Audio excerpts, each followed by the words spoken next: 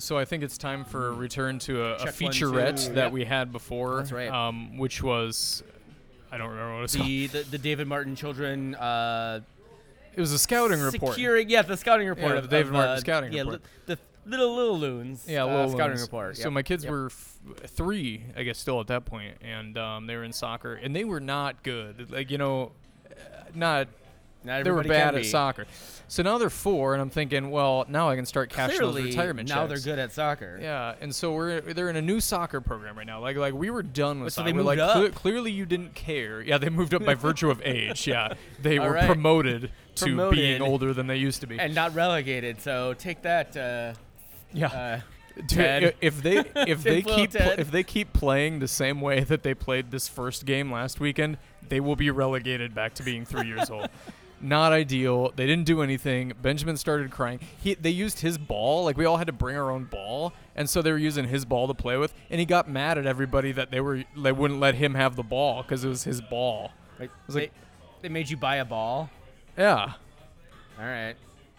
Yeah, which by the way, seems like a fucking scam, man. Yeah, dude, we're paying like $200 for soccer. Like see if you scam. get a ball, but he got mad at that. Neither of them ever ran after the ball. It was just a clusterfuck. They understand what the point of soccer is, right? I'm starting to wonder. I don't believe so. I think they think the point of soccer is punishment. I think they think that we got mad at them, and now we just want to teach them a lesson. So that's fair. God damn it.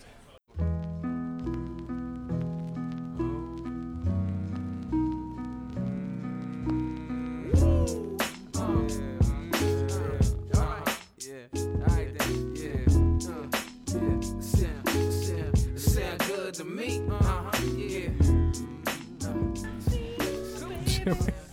Live from Fitzgerald's.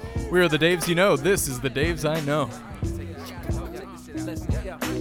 You want me to be that type of dude, and I want to be who you like me to, but we both know I can't do nothing at all.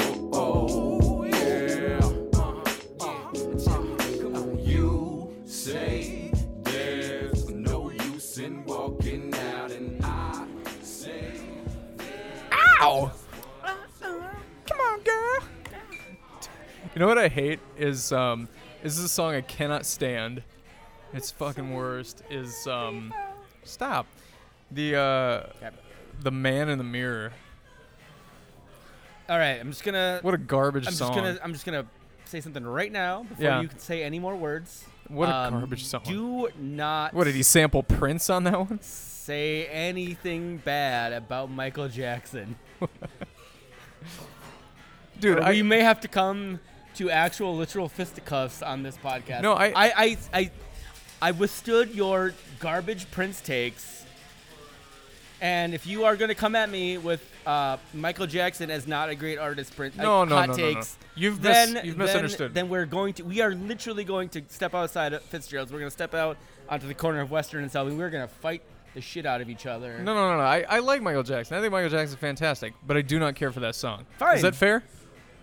No, but that's fine. I have to like every song he did. You don't have to like that song. That's fine. It's still a great song. I love that song. I cry at that song every single time I hear that song. Well, I do too. Yeah. Just it's amazing. Differently. Yeah, not because it's amazing. Yeah, no, that's fine. It's fucking terrible. Amazing, it's boring. What have you been up to, man? It's been a week. Had some super awesome media coverage for the day job, which is great. Otherwise, watched a couple of really shitty Minnesota United games. How about you? What were you up to this week? Yeah, I watched them too, unfortunately. You actually watched them this time? Yeah. What do you mean this time? I've always watched the game. I don't know. Well, sometimes you don't. I don't always go to them, but I've always watched them. Sometimes you do. Sometimes you have, you have more important things like, your kids and all that, which I totally get. It's fine. Man, yeah. I mean, sometimes those are good games to miss. I've been lucky. That Wednesday game would have been a really good game to miss, and that Saturday game also would have been a really good game to miss. But man, I'm just in this. I'm in this what do you call it? Violent spiral of depression. That's occupying a lot of my time right now. And other than that, I've also tifo, right?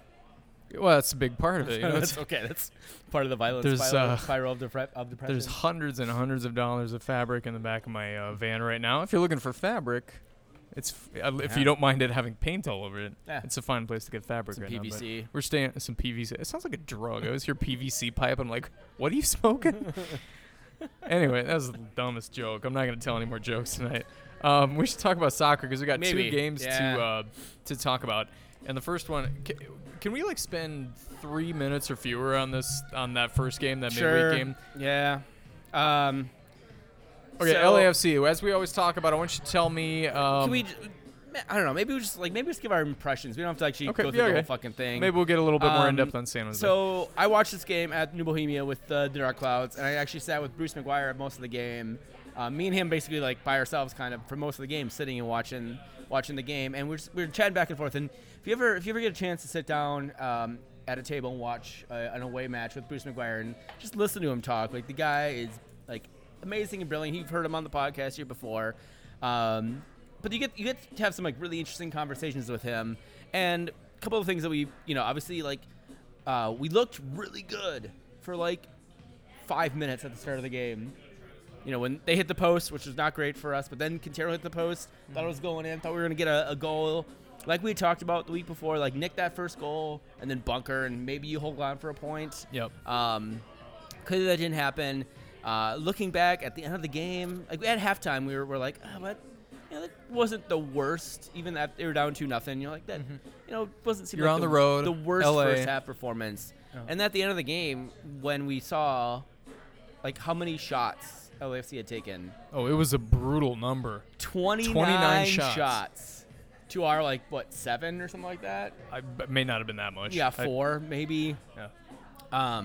That was kind of the moment for me where I was realizing that we had just it's not like we played a completely B-side squad. We played a good majority of our starters.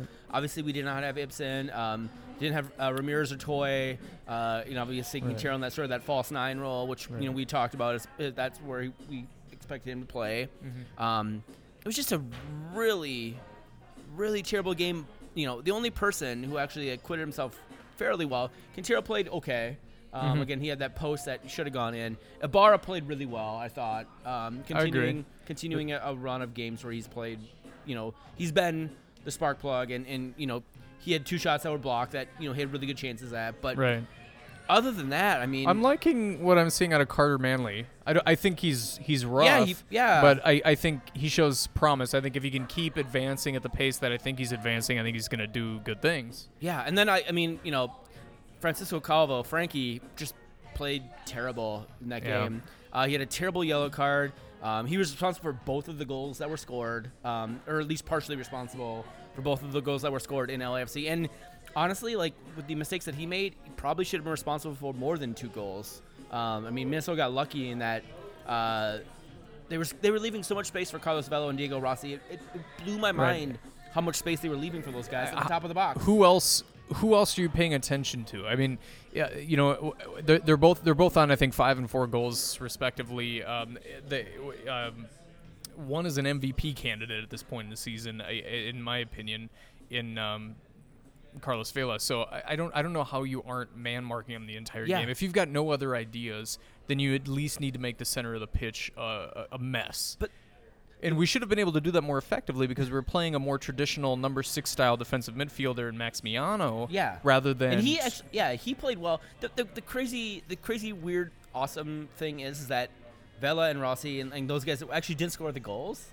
That's the worst part actually is Atuesta, the guy you talked about last week about this guy's the guy that we should be exploiting, scored a goal, and then Kay scored the other goal from a Latif Blessing header into the box. But it wasn't because we were necessarily just ball hounding the 2 obvious stars and they were creating space for other guys too. No. These guys had space.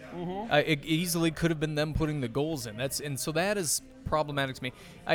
I get it. You can't just overcommit to one thing. They're a talented enough team. It opens up opportunities somewhere else.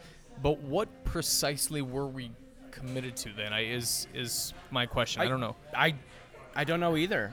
I don't think anything. I think It was tactically very generic. It was. It looked like this team was literally just trying to kind of counter and maybe steal a goal. And I don't understand. I really wish one of us, like somebody could be in the week leading up to a match or the days leading up to a match to hear Inchy and hear the coaching staff, what Watson says about how to play defensively, what she's talking about doing offensively, so that we can see that manifests itself on the pitch, because I don't think whether we're saying it's bad or good or anything, we just want to know.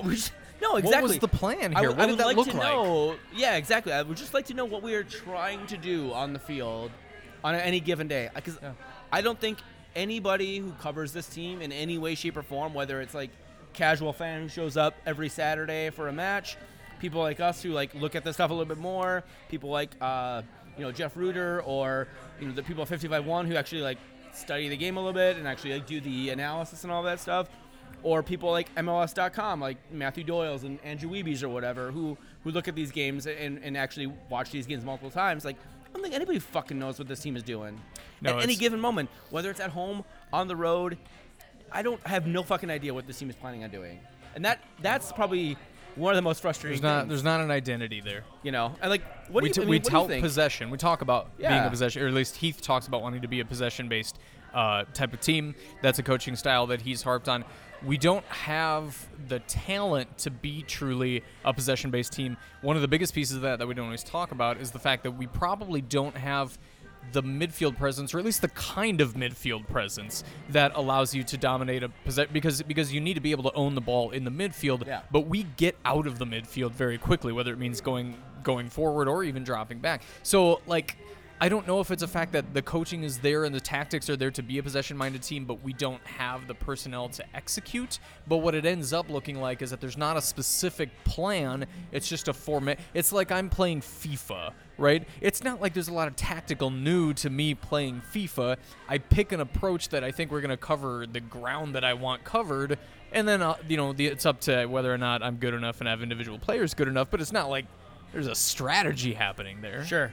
I haven't spent so much long since I played FIFA, but I was actually going to point this out in the Sporting KC preview, is that for a team that professes to be a possession team, we have one of the worst midfield ball control rates in the league. I think it's like our midfield is controlling the ball like 13% compared to the back line and the front line, right? Mm-hmm. So like our midfielders are controlling the ball in so much as that they are passing either, as you mentioned, forwards or backwards. Like Ibsen and Schuler are not controlling the ball. They're not possessing the ball in the middle of the pitch and sort of like starting the attack there. Like we're getting a mad clearance from our defense, and they're either kicking it forward or they're kicking it back to somebody to try and reset. Like nothing is actually coming through the midfield, which is where if you are a 4-2-3-1 team and you are trying to be a possession-based team, shit should come through the midfield. You mentioned that many times. That's not inherently bad either. Like you can play the way that we're choosing to play, but I think it's incompatible with what we're trying to say we are. We're this possession-based team, and with the people that we have on the pitch. Yeah, and that's true too. So. Look, if you want to be Vancouver, if you want to get from back to front in 5 seconds, and then I don't want to be, but if that's what you profess to be, then maybe we can be built like that. But at least Vancouver says they're that, and they do. There's no denying that they are that. And they at least say that. Yeah. Anyways, all right. So, anything else you want to talk about? We've said it. We can talk more specifically about San Jose. We've talked way too much about this stupid fucking game. I think San Jose is what's on people's minds. So let's do what the hell just happened with San Jose. First of all, what was your best moment of the game? Well, I mean, I'm gonna be obvious here. There weren't many, so yeah, the Ramirez goal, obviously that no-look chip. That was amazing. Ibarra, I mean, sort of the unsung hero of that was Ibarra again, putting pressure on the defender, Salinas, to force a turnover. He made Salinas made a no-look pass because he thought Youngworth was going to be in position. He was not, obviously. Ramirez pounced on the ball. No-look the keeper, just chipped him. It was fucking amazing. Not going to lie, that was the best moment of the game. Oh, it was clearly the best moment of the game. Sometimes I like to try to pick out a pass or some moment that was sort of indicative of a broader thing that they were trying. No, it was that. It was a moment that was just created out of nothing, out of wizardry. That combined with the Ibarra pressure. Like, forcing that I'll turnover give that, was amazing. So. And that's a great, maybe that's my off-ball example, right, is Miguel Ibarra doing the kind of thing that, honestly, and I'll blow what was about to say about, whatchamacallit, Sporting Kansas City. He does what I see Kyrie Shelton doing as a striker for Sporting Kansas City, and that it's not that he himself is scoring all the goals, but he can use his body and use his movement to make things happen for other people. I don't want to overstate it because we said that about Miguel a bunch of times, but he can do that more effectively from a wing position than from a number 10 position if he's given license to roam. So I also like his work rate. Sure. So what was the worst moment of the game? This may, I don't know if this will be harder or easier. I don't know. I have two potentials. You may have either of these. So my first one was the Wando cross to Hosen in the 69th minute. Like Calvo's positioning was just absolutely terrible, and why you don't position yourself to prevent a cross, knock the ball out, reset for the corner. I mean, I understand probably what his thinking was, is that, from that position, that angle, he probably has to think that Boxall and maybe Ibsen are back and have that cross covered.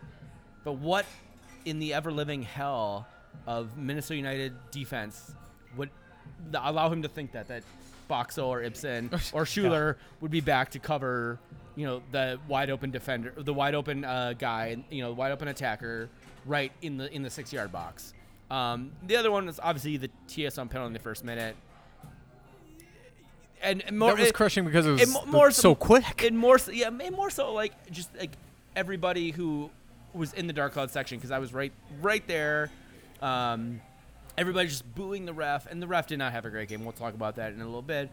But I was like, what? The fucking TSM got beat, and he stuck his leg out. And Eriksson is a really good goal scorer, and he did what he's supposed to do. Like, he got clipped a little bit, and he made it work. Like, that was definitely a penalty. Mm-hmm. People just bitching and yelling for the first 15 minutes, which that's what the crowd does. Kept the team out of rhythm, I think, because after about 15 minutes, the team actually got into a really good rhythm after that. So of course they did. Game states. Yeah, I know. Like we talk about, how often do we talk about it? Of course the team goes so behind. We dominated possession after we went behind. Well, no shit. Yeah. That's how it works. Wow. Those are my worst moments of the game. What did you have? Do you have something different? I specifically just put. Man, I feel like we're looking at each other's notes now. I specifically just put I wrote that mine first before penalty. you wrote yours, so you don't know it. I don't know. You almost certainly did. So it's that first penalty. First of all, it's just because we've dug ourselves into that hole. Now, I get that we had a come from behind win earlier this year, but someone has to dig up the numbers for me, please. If you're listening, find the numbers since the beginning of 2017 when Minnesota joined MLS. Which teams have the very worst records when they fall behind? The Loons have to be near or at the top of that list. Yeah. They just historically dig themselves a hole, and not only do they not come back from it, but oftentimes they compound it really fast, like quickly on their heels. I guess I'm glad that they didn't necessarily give up a second one in 5 minutes. Now, you're going to say, but David, wait, we did come back. We tied it 1-1. Yes, it all goes together, though. So, if we don't fall behind by that first goal, then Christian's goal puts us up. That allows the game state to change entirely in a way that's fortuitous to us. If it seems obvious to say, yeah, of course, if you never go behind, then of course you'll be better. My point is that United almost always goes behind first. And that if we only went behind, say, half of the time, that you rather than just taking one goal away from every opponent's score, the game state would change for significant periods of time throughout the game. It would change the way that we play in a way that would be fortuitous to us. Sure. That's what's a problem for me with giving up those early goals. Sure. As for Thiessen, whatever. Thiessen... That makes sense. I mean... Thiessen doesn't make the same volume and style of individual errors that we see in other places across the field. He had a moment, and I'm not about to, lay dog poop at his door. Thiessen was doing... he was doing, I think, the right thing. And he was trying to get Eriksson to commit to his left foot. And then Eriksson just crossed the ball back and went to his right foot, and Thiessen was left. He was preventing the left foot strike. He was preventing that Eriksson's and his best foot, and he got beat. and he stuck his leg out, and so, that it sucked. It was a blunder on his part, but I think he was trying to do his job. I'm not calling for his head. Oh God, no. Francisco Calvo. Calvo, maybe we'll talk about that in a sec. What's your most what the fuck moment then? So, as I mentioned, we got the goal back from the amazing Ramirez no look chip. In the 41st minute of the game, Ramirez hit the crossbar. It hit the bottom of the crossbar. It didn't even hit the crossbar like on his way out. Like it was, God, he was so fucking close. Quintero made a great run, had a great shot. It was blocked by a defender, bounced off him, went straight to Ramirez. He hit the inside of the crossbar. If Minnesota scores that, they're up 2-1 going into half. Again, game state changes entirely. Exactly, and that score could have made this a completely different game for Minnesota. So that was my most what the fuck moment of the game. There are so many things to still feel good about so far. Like, we're not a great team. No. And I think some people have probably oversold the amount of positivity that they've seen in a sort of subjective, like, we look better than our scores, but we have looked better than our points suggest. I think we're not drastically better, but I think we're better than 1.09 points per game, which is where we sit right now. And moments like you just described, another day, a gust of wind, and it's an entirely different game. I feel like we've been on the unfortunate end of a lot of those kinds of things. Sure. But whatever. We're still not a great team. No. My most what the fuck moment, I don't want to talk about it too much, but Francisco Calvo is like having his Kanye moment right now. He had another weird post-game bullshit type of discussion. Like, from a captain, he wants to tiptoe between being upset at the media and even being upset at his teammates. Well, he said, I'm a veteran. I've been doing this game for 8 years. You can blame me, but you shouldn't just blame me. You should blame my teammates because it's a team game. So he went from saying blame me, but actually also blame the 10 other guys on the field. Yeah. So that was a really, considering what he said especially earlier, from a captain. Well, yeah, and especially considering what he said earlier in the year. Like, it just doesn't jive well. Like, I don't know if, and I don't know. I just don't know how long for Francisco Calvo is long for Minnesota. I really hope he has a really good World Cup. And I hope he gets his head straight. He can get sold back to a Costa Rican team or maybe a Mexican team. He was a solid dude last year. Yeah, as far as our backline went. Well, I mean, he was and he wasn't. That's kind of the other point, though, is that like when you actually look at some of the stats, like, he wasn't the best player. And the problem I think is that, and then many other writers have talked about or written about this, is that I don't think his best position is as a left center back. Like, he actually should be as like a left wing back, a left fullback in a 3-5-2 or something, a situation. Not where he's playing right now. Like, he's not fully optimized because he gets caught out of position. He likes to get forward. He gets caught out of position a lot on the left-hand side, and if he's either in a defensive mid position in sort of that where Maximiano played against LAFC, or as a straight number 6 in a Sam Cronin role. That was what I was going to ask. What if he plays number 6? Maybe he's in a better position. Position. I feel like we're more settled at our fullbacks now that we have elite fullbacks, but I think Thiessen and Eric Miller is a better fullback pairing than what I see as the uncertainty at the number 6. Do you want a defensive-minded Maximiano? Do you want the 2 number 8s, as I tend to think of it with Schuler and Ibsen? We've had kinds of success in each of those things, but he could be a great actual number 6. Sure, yeah. But then what have we spent it on Maximiano for? I guess I don't know. Depends on how quickly he gets back to game fit and stuff like that. Sure, yeah. I mean, so I don't know. I'm guessing. I would hope that Heath was keeping him in that role for the time being, leading up to the World Cup, and that either they're going to sell him or they'll move him into a different role after the World Cup. But I don't know. Costa Ricans, man. Yeah. That's a shitty attitude. Coleman and Elmsberg getting on the pitch. Coleman specifically. Coleman's got to burn that footage. I don't want to go there again, but he needs to burn that footage. Referee scorecard. You intimated. Yeah. You hinted that you had some thoughts. Well, I don't think was it Victor Rivas Rivas was his last name. Was it Victor? Yeah. Yeah. He did not. he did not really acquit himself well in his very first MLS game. We should note that it was his first MLS game. He made the correct call on the TSM penalty. It was a penalty. He should have.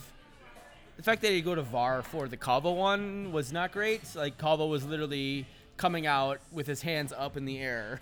To be fair to Calvo, that was not his fault. Like that was Ibsen's guy that Ibsen drifted off of and to double team another guy, and Calvo had to come out, and Calvo came out with his hands up. Like the fact that they had to go to VAR for that wasn't great.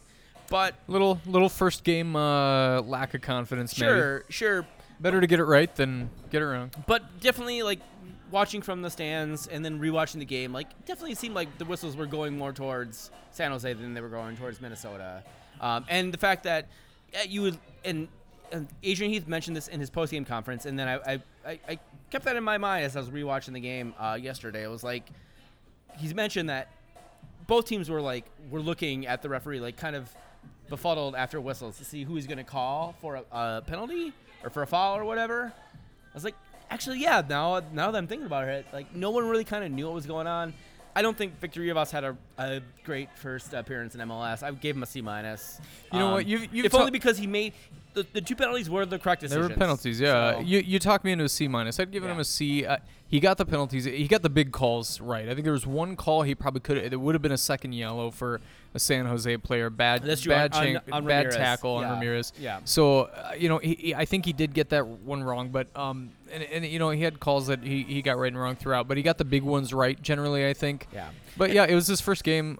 Good for him. But you've talked me into a C-. I do think there's a little bit of a lack of clarity about what to expect. Yeah, sometimes. and what I'll say is he was like far too lenient on San Jose, mostly because Quintero had should have been maybe a foul that was called on him where he stayed up, and it was not called because he stayed up, and San Jose went down easily, and he was pretty gullible, and they got the calls because they went down, and that's not necessarily on him. I mean, it's on him because he should have figured that out what they were doing and all that, but it's also behooving of Minnesota to understand this is the MLS's referee's first game. If he's gonna bite on that stuff, then you got to go down. You gotta give as bad as you get. Yeah, if you're not advocating for diving, but it's also like if you get touched and it feels like you should be going down, you should go down. Right. So trying to stay on your feet. I mean, you're not proving anything to anybody. Mo Salah gets this all the time when in Liverpool.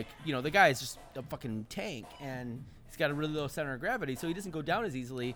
And then when he goes down, he gets get yellow cards for simulating diving. When it's like, well, yeah, but he should have been. There should have been 3 fouls on him on the entire path into the box. So. Oh, Mo. Anyways, so who has your Freddie Adu award for the best player of the game? I was gonna say, I'm gonna say Ramirez. He scored the goal. Obviously, it was an amazing goal. He should have scored a second goal. Yep. Which would have been amazing.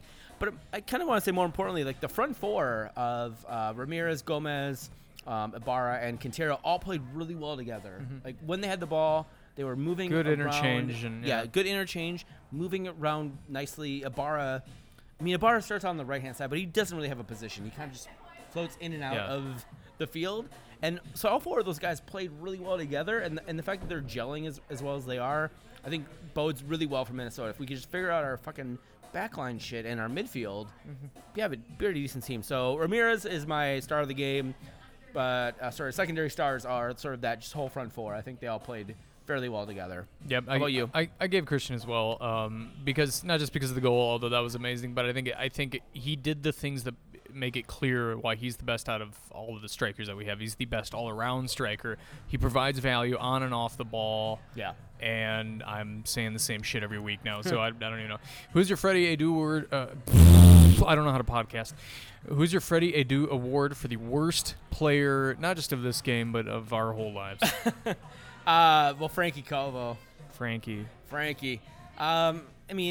Alex Sheaf said in his game recap for 55-1, the Minnesota's individual mistakes have repeatedly come from the center backs. In 10 games, that center back pairing, the Loons have allowed 18 goals.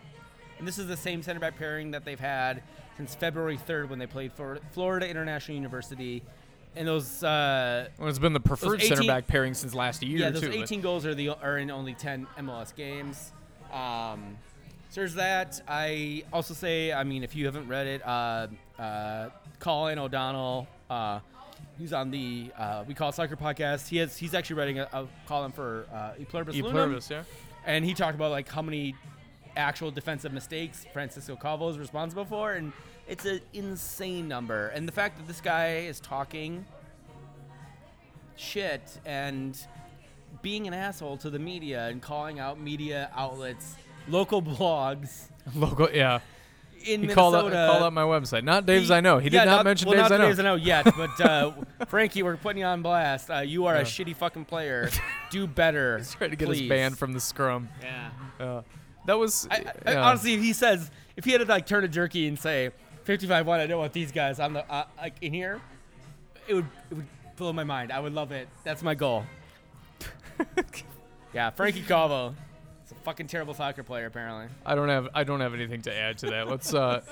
Let's go ahead and pivot here. Do we have some other United news here? We do have other United news. Speaking of Frankie Calvo, he's going to a World Cup. Vigorous jerk-off motion for all you podcast listeners. Yeah. Just doing a vigorous jerk-off motion. He's still going.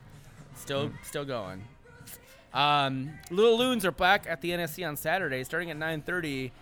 There is free coffee and donuts and lunch, I think, provided by the team. Yeah, so if you want to go to the Nessie. If we have any homeless listeners. Yeah, go to that. Yeah. Really cool news. Wes Burdine of 55-1, a friend of ours, is opening a bar in St. Paul in June, early June, right before the World Cup. It's called the Black Heart of St. Paul. It's going to be in the current townhouse.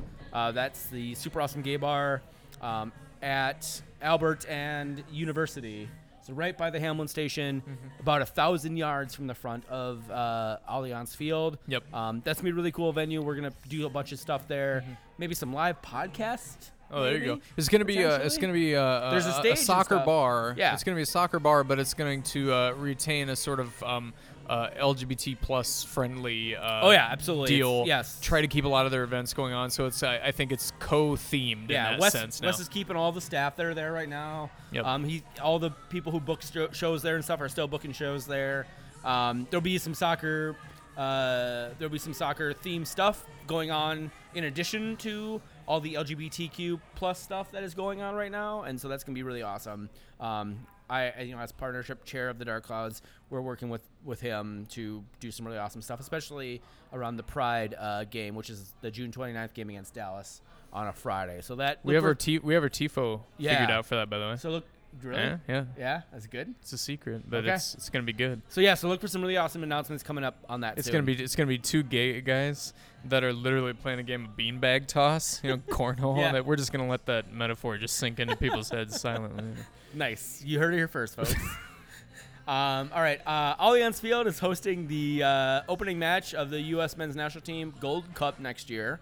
That was announced today. That I'm excited about. It was leaked yesterday.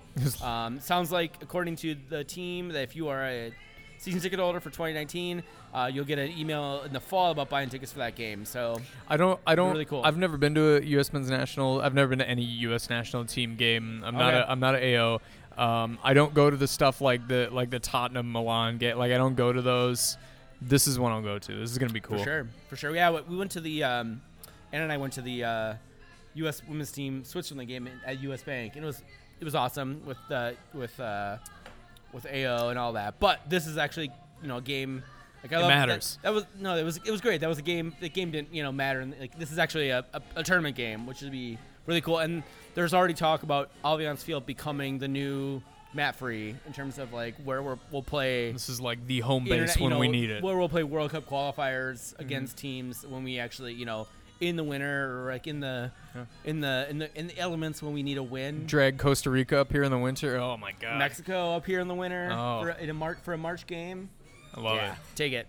A couple of other bits of news. Dr. McGuire announced today, I think probably during the same Allianz Field announcement, that the stadium is now $250 million. When they originally pitched this to the city of St. Paul, they said they were going to spend $150 million on the stadium plus $100 million in franchise fees. That is now basically $250 million for the stadium plus $100 million in franchise fees. They're getting a little bit of help from the city of St. Paul in terms of tax breaks and some easement stuff. Rebuilding a city grid that was going to need to be rebuilt anyways. So this is $250 million that. As far as stadium deals go, this is a very privately supported that Dr. McGuire and the people who are part of the ownership group are doing themselves. So just, it's funny how he said it was good. They'll build a stadium for $150 million. They've actually cut back on some of the things they were going to do from the original build.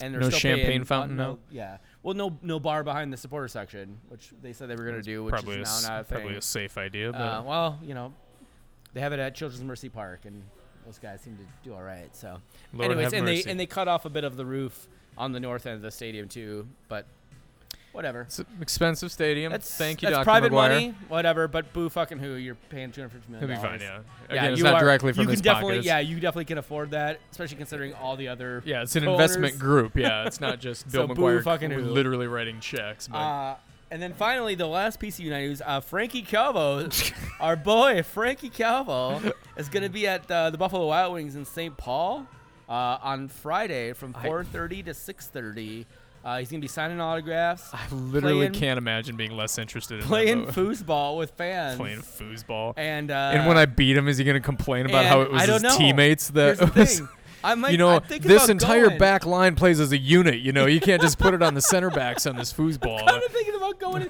I'm a really good foosball player. I'm kind of thinking about doing that. Whoop his ass. Whoop his ass and be like, "That's how backline plays, motherfucker." Scoring some goals from the backline. That'd be amazing. That would be amazing.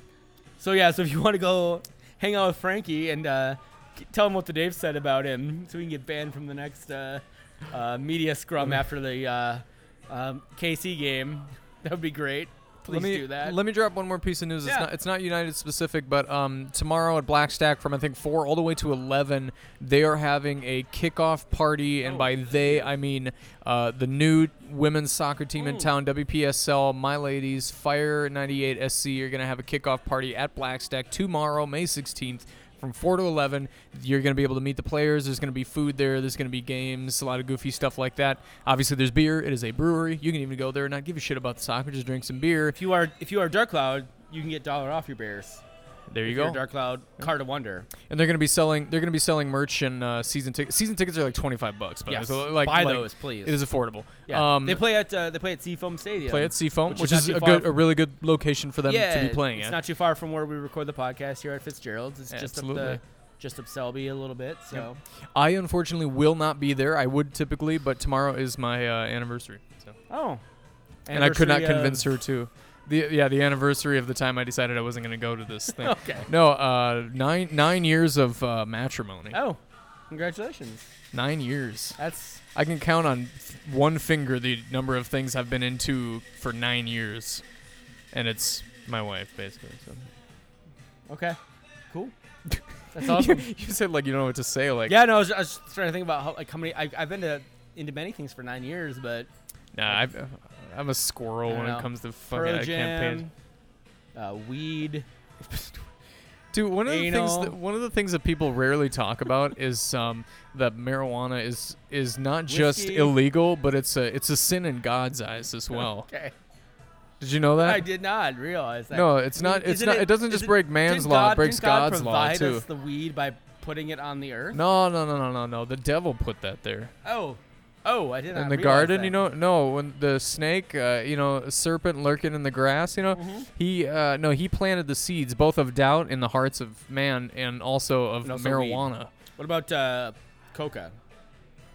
That was made by the government. No, I don't know. Just marijuana. Cocaine's a hell of a drug. Cocaine is what fancy executives do, man. That's straight from God, right? Not my God. Okay. Maybe your God. Fair enough. Anyways. All right. Off topic. Moving along. We are going to forego Better Norloon because I was going to write a bunch of snarky stuff about Francisco Calvo. I think we've said enough about it. But I'll wait till next week when he's not playing anymore for us. Oh, God.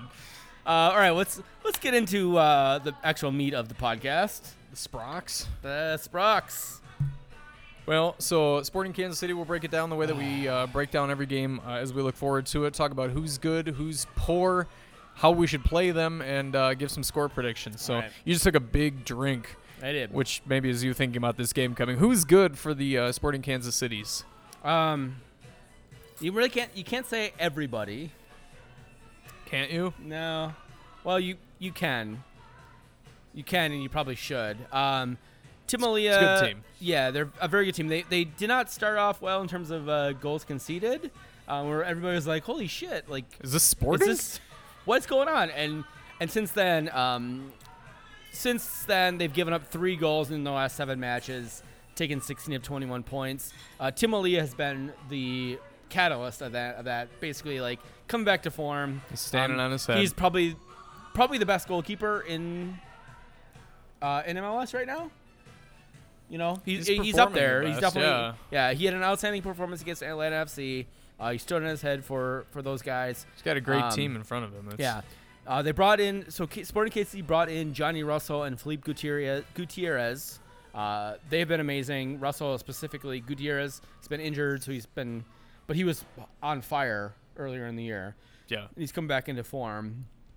And I haven't even talked about Ike Opara, who is a particular thorn in Minnesota's side. Yes. He seems to score some thunder bastards against Minnesota, despite being a defender. Despite being a central defender, yes. He's like Calvo. Yeah, Madronda is a great defender. Matt Pieser is a great defender. Yeah. When Madronda is sort of he can play. He plays a wing back style. Pretty much. Really. Yeah. So I mean, they don't really have. I mean, spoiler alert: they don't really have a who sucks. We didn't even talk about their DP central midfield. I have one guy, but why don't you tell me who's good that I haven't already talked about, or you can talk about the other guys too. I didn't have too much to add, so it was.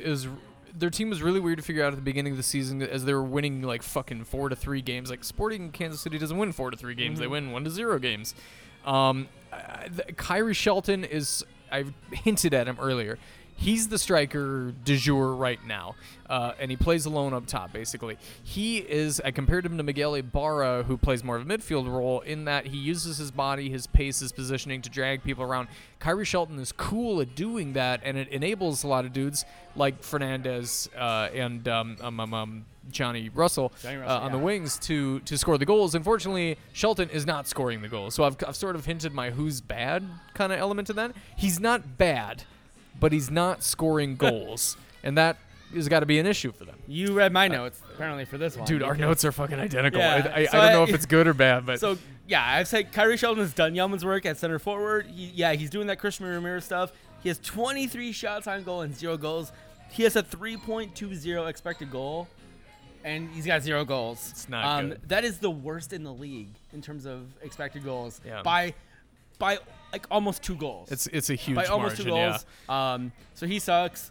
Until he actually scores against Minnesota. Well, he sucks in the same way that Darlington Nagbe sucks, right? Does Darlington Nagbe suck? I don't know, because he's really, really good at what he does, but he doesn't get, quote, points. He doesn't get stats. No, so what will happen is that but he has to do better than he's doing. He will score against Minnesota this weekend. That's why I thought, too, yeah. Also, in terms of who sucks, I have Peter Vermees, because he's a fucking asshole.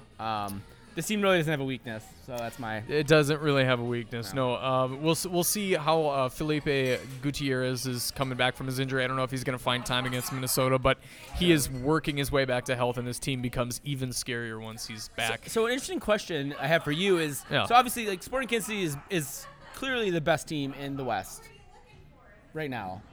LAFC will probably give them a tickle, but I would say they're the best, yeah. How does this Sporting Kansas City team line up with the Eastern Conference teams in terms of, like, if Sporting Kansas City was in the Eastern Conference, and they've been in the Eastern Conference before, right? Where would this team be? Obviously Atlanta, they beat Atlanta on the road, so Atlanta's the best team in the East right now, according to the table. They may be the best team in the league. Probably the best team in the league, but I think they're right up there. I mean, I don't. So you can only go on evidence. They're top 2 or 3. Both the eye test, where they're very, very good at the eye test, and then they beat Atlanta on the road. I mean, what other test is there? I mean, that's Atlanta on the road is a towering test. They beat it. Yeah. So have we, though. We beat Atlanta on the road. Not this year, but yeah.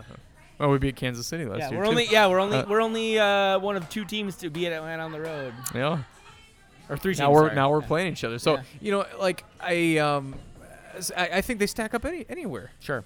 And I think that they're in a good run of form now too. Now here's what I'll say, because we're kind of getting into the who's bad thing. I don't have a particular player other than that Kyrie Shelton needs to start putting up numbers. I'll also say that Johan Krejci, who is their DP central midfielder whom they acquired this offseason, he's not necessarily supposed to be scoring all the goals, but he probably needs to start putting some more points up. He only has 1 goal so far as well, so that makes a total of 1 goal that they have coming out of the center of the park. Sure. That is probably unsustainable in the long term, and I'll look at some of their recent wins. They're on a great run, but I look at a 3-2 narrow win over San Jose at home, a narrow 1-0 win over DC United, a come from behind 2-2 draw against Seattle, just a 1-0 win over Colorado. Those are 4 teams that suck balls, and Sporting just beat them out by a goal in each of those instances at home. It's not like they're necessarily dominating everything, everyone. They have a good road record too, by the way. I don't want to pretend that they don't. They are a good all-around team, but I really think they are beatable. I think that you get that lucky bounce and you can turn it around on any given weekend. Minnesota at home, playing Sporting in this case, a team that plays shitty teams and doesn't always just dominate them. Maybe we can be the not quite as shitty team that ekes one past them. Okay. How's that for a take? That's an interesting take. They also beat Vancouver like 6-0 too. They can put the hammer down. Well, Vancouver got 3 red cards in that game or something like that. So it was NASL style. But I'm serious. Those are 4 teams that are among the worst teams in the league by far, objectively. Yeah. And they're barely eking out wins, or in the case of Seattle, just a draw. And we're not just above those. I think we're just above that. Okay. Like, we are not Seattle. Okay. We lost to Seattle. We're not San Jose. We lost to San Jose twice. Once at home and once on the road. I think that we look better than those teams have looked. Results aside, I think we've looked better than those teams have often looked. I think we could be a team that gets one past them here. All right.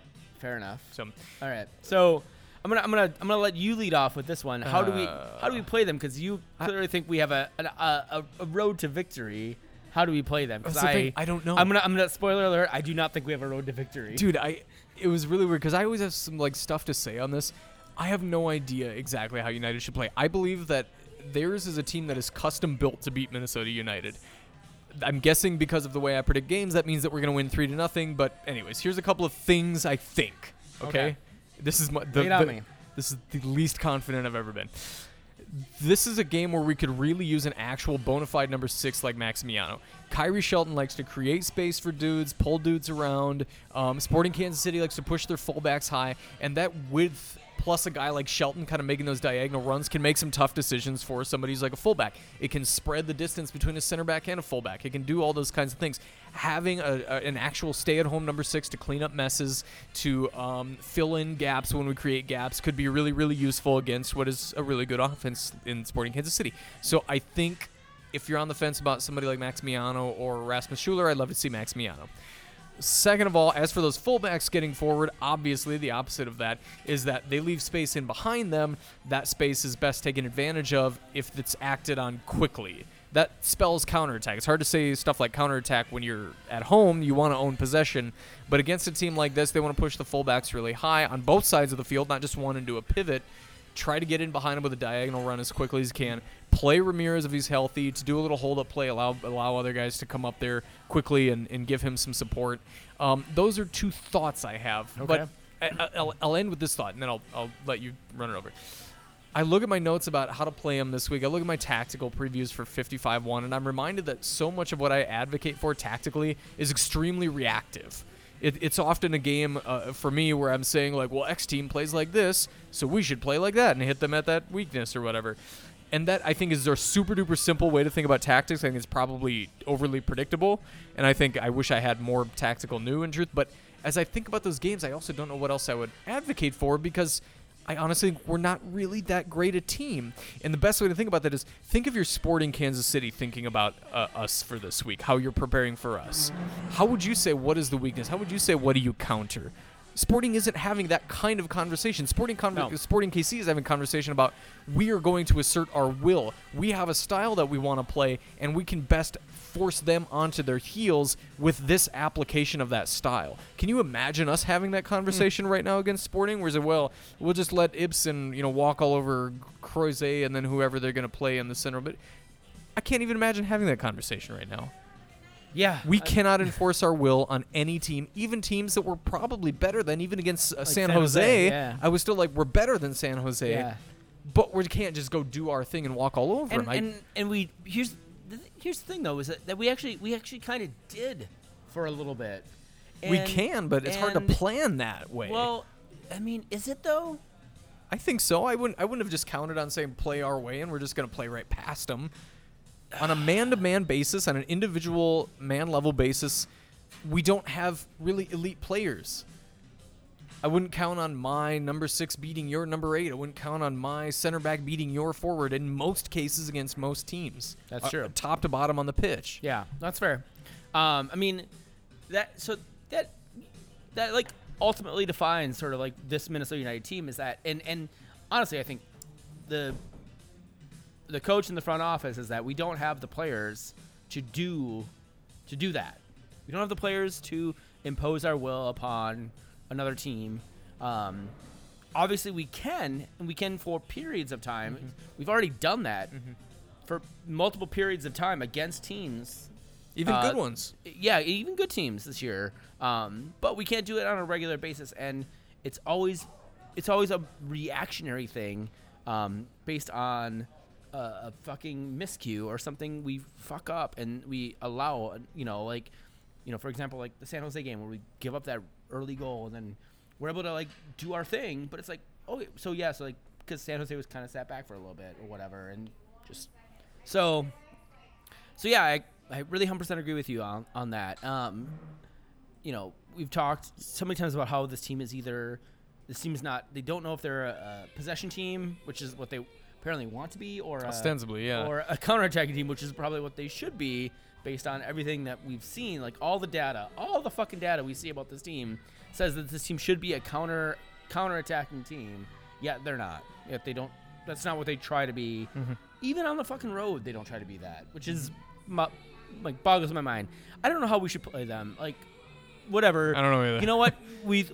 When Kansas City came to Minnesota for the first time last year, they were weak. They had a bunch of young kids in their lineup, and Ibarra basically worked a couple of young defenders, and that's how we won this game. Mm-hmm. And ever since then, Peter Vermees has been like, you know what, fuck you, we're not losing to you ever again. Yeah. And I don't know when we will beat Kansas City again, ever. Maybe never. Definitely not as long as Adrian Heath is his fucking coach. So I think Kansas City wins 3-1. That's generous. I think they win 3-1 going away. Like they could probably put 5 behind us. I gave them a 2-1 edge. Okay. I don't know why. I feel like we're not going to let things get wildly out of hand, but I just don't see a win in it, and I don't see exactly how we counter either their strengths or take advantage of their weaknesses really well. So, well, there's your exciting predictions here. I think we should start moving into the closing details here. So let's look at next picks. It didn't happen. I'm looking at last week's scores here. So why don't we run around the scores here and sure. So here we go. We'll read them off real quick, okay? Columbus Crew 1, Philadelphia Union 0. We both called that because Columbus Crew, goddamn good team this year. And Union in their last year. Atlanta United and Sporting Kansas City. Sporting wins 2-0.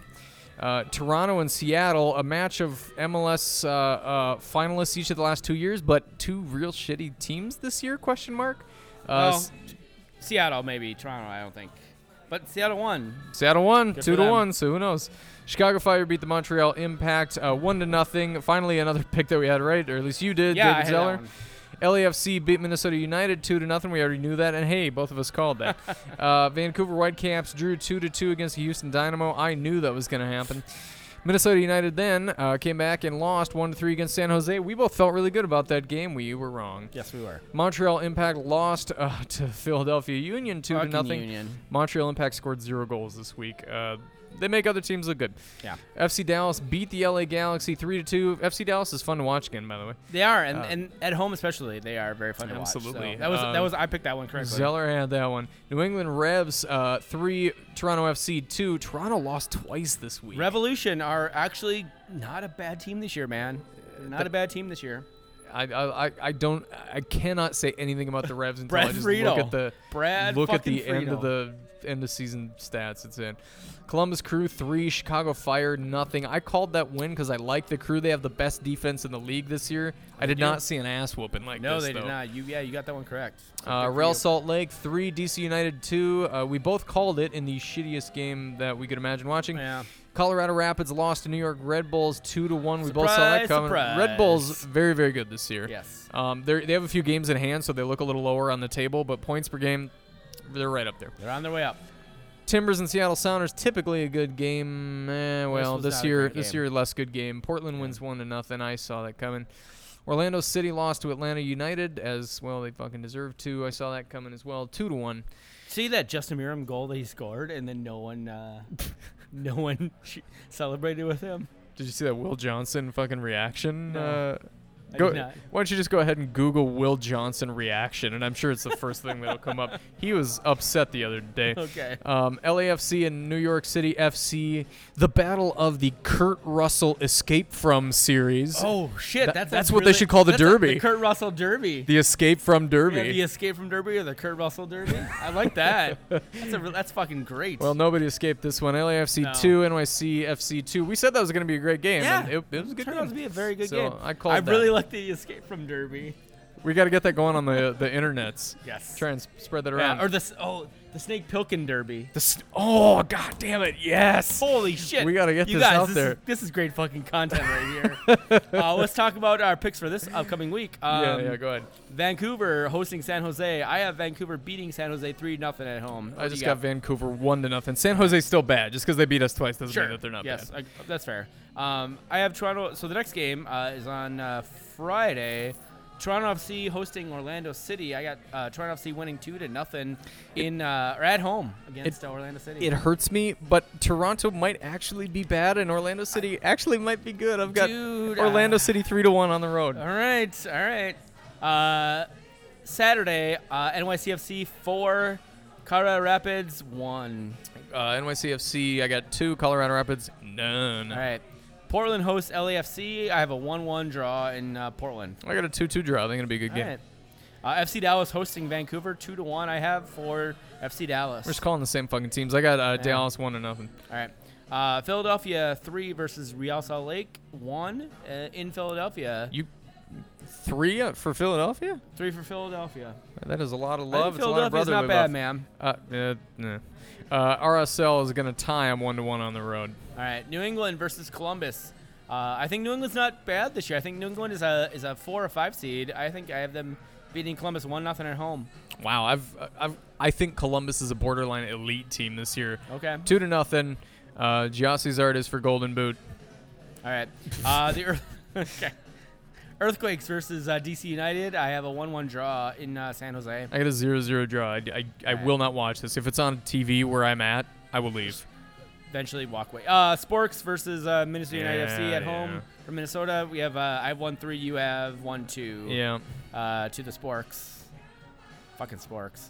All right. Chicago hosting Houston Dynamo. I have a 4-2 Chicago Fire victory. Chicago, I can't figure out Chicago this year, but they're certainly not as good as they were last year. That's the only thing I know. Houston wins on the road 2-1. Yes, I get it. Houston's bad on the road and they're great at home. Blah, blah, blah. Houston wins 2-1 on the road. All right. Fair enough.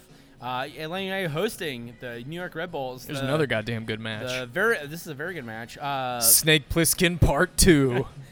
No, you know. No, oh wait, Atlanta. I looked at the wrong fucking team. Yeah, I was gonna say, that'd be the straight-to-video fucking Kurt Russell movie where he tries to get out of Atlanta. That's fair. I don't know how to read. Yeah, Atlanta United. I have Atlanta United winning 3-2 over the New York Red Bulls. I got a 3-3. Yeah. I'm glad we both think it'll be a good game. It should be a very good game, actually. And then in a weird Monday 2 p.m. game in Montreal. So 1 p.m. Central Time, 11 a.m. LA time. Montreal Impact hosts the LA Galaxy. I have the Montreal Impact winning 2-1 because why the fuck are they playing this game on a Monday at 2 p.m. Montreal time? There's got to be some specific reason. I doubt they just thought it would be an elite marketing opportunity. But you know what? I've got Impact winning 5-4 against the Galaxy. Why the fuck not? Well, I know that Montreal has to allow a lot of goals, but LA, I just see them giving up the LA is still trying to fix a lot of things. So the only way I can figure Montreal will win is if they put up 5, because there's no way they're going to allow fewer than 4. Sure, that's fair. That's it. That makes that's my logic. Total sense. We have a couple questions. So at Campaign Expert, Brian Hanf says, which one of you is more jealous because you're not by a bar? And he spelled it B-U-Y. Not buying a bar? Yeah, you're not buying a bar. I actually talked with Wes about funding for the bar. Oh, yeah? So I could have gone in with him on it, and ultimately I decided not to because I want to buy a deck. So I'm not jealous at all because I had the opportunity to, and I said no. I was not approached about investing in a bar, so I guess I've got this reputation for elite wealth. Not buy bar. I guess you're jealous. I got a chance and I turned it down. Yeah, no, I would love. I've talked about this with many people. I would love to own a bar. I would love to own a soccer bar in the Midway. I'm also I've worked in the restaurant and bar industry, so I know what the fucking margins are, and I don't think I could reasonably convince my wife to fund my bar, because I would have to ask my wife to fund my bar, and I don't. Well, you've got one of those kind of marriages. Yeah, I don't think I could actually reasonably do that with like a modicum of respect for myself or for my wife. So, so I guess neither of us are then. Not too jealous. Yeah. I have to be considered the less jealous of the two. I'm gonna spend a lot of time at Wes's bar. And, me too. And we'll probably, we should probably start recording the podcast there. Yeah. I'll patronize Wes. Yeah. So, all right. And then the other question from at Chalk Ra. You can't pronounce all the Twitter handles. It's Jake Chalcraft. He does the social media stuff for Dark Clouds. How many Ibsens would it take to beat Boxall in a fight? What kind of fight? That's a good question. Let's say straight fisticuffs. Are we talking the gentleman's boxing? Are we talking a fucking brutal back alley lead pipe beatdown? All right, let's say it's a back alley fight. Okay. Whatever you can find in the alley. So lead pipes are cool. Improvised weapon Trash fight. Cans, okay. Improvised weapon fight. So how many Ibsens do you need to beat a Boxall in a fight? So I think it'd be a great fight because I think that obviously Boxall has the size, he has the physicality, but Ibsen is creative, and as we've seen, he can even get shit done while he's on his knees. So the way I see the fight playing out is I see Boxall immediately with the reach advantage and stuff, like putting Ibsen on his knees, with a lead pipe or something like that. And then Ibsen, not to be outdone, starts whooping some ass from the ground, doing some creative stuff, doing like Home Alone level shit that has him like slipping on cars and stuff. And I think it's a one-on-one fight, and I think one-on-one they fight to the death and both of them die and nobody wins. All right. It's a very specific prediction. Do you have an answer for this? It's very. So I guess. I mean, in that very specific scenario, I think you're right. I think Ibsen has the edge just because he's so slippery, and in spite of his age, he's actually younger than I am, older than you, but younger than me. He's still pretty fucking fast. And Boxall is basically, he's a Kiwi giant. Yeah, he's just a fucking Frankenstein. So I want to be clear here. I think that what's his fit? What?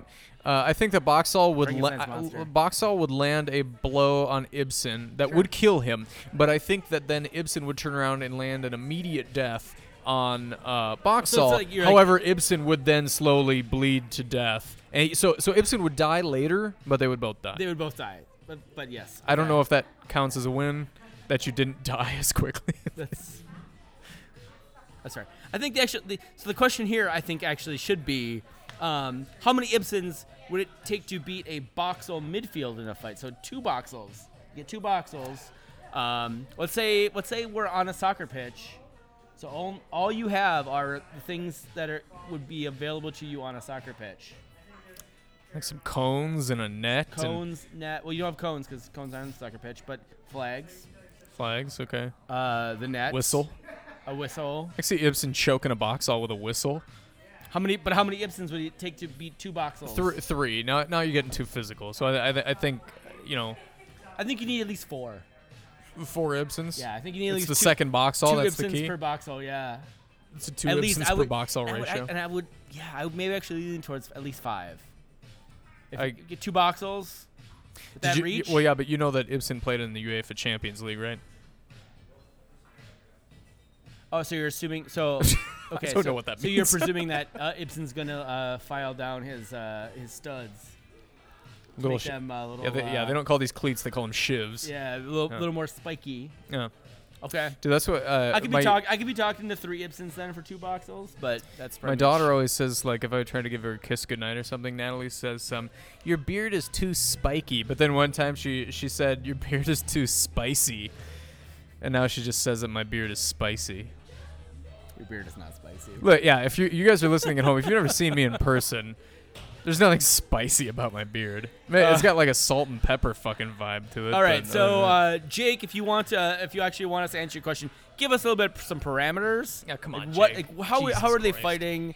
What are they fighting over? Like, is there a princess involved? Is there a Champions League trophy involved? What? So give us a little bit of parameters. We can't just say how many Ibsens it's going to take to beat a Boxall fight because we don't really actually know. But we can make some. They're fighting over season tickets to the Fire 98 SC.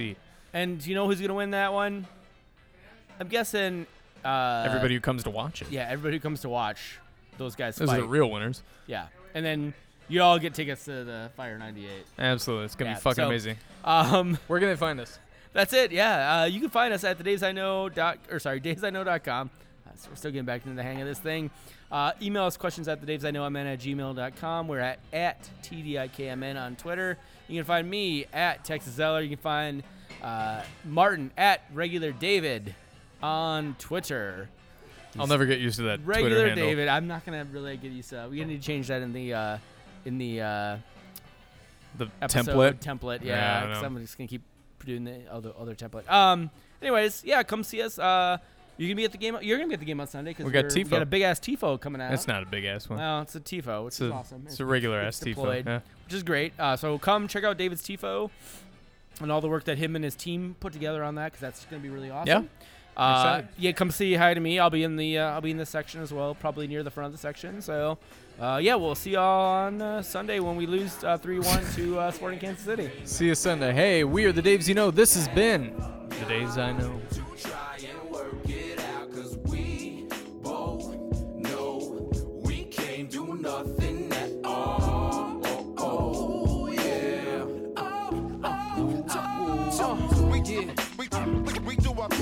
Long as you do yours, land here become fecund. Yeah, we do our thing, son. Through the act, we attract two, hope to reach one. We do our thing. Do it. We do our thing, son. Some will paint a piece, some will spray with a machine gun. It's mad work to be done. We do our thing, son. I can't do nothing at all. Y'all know we can't do nothing at all.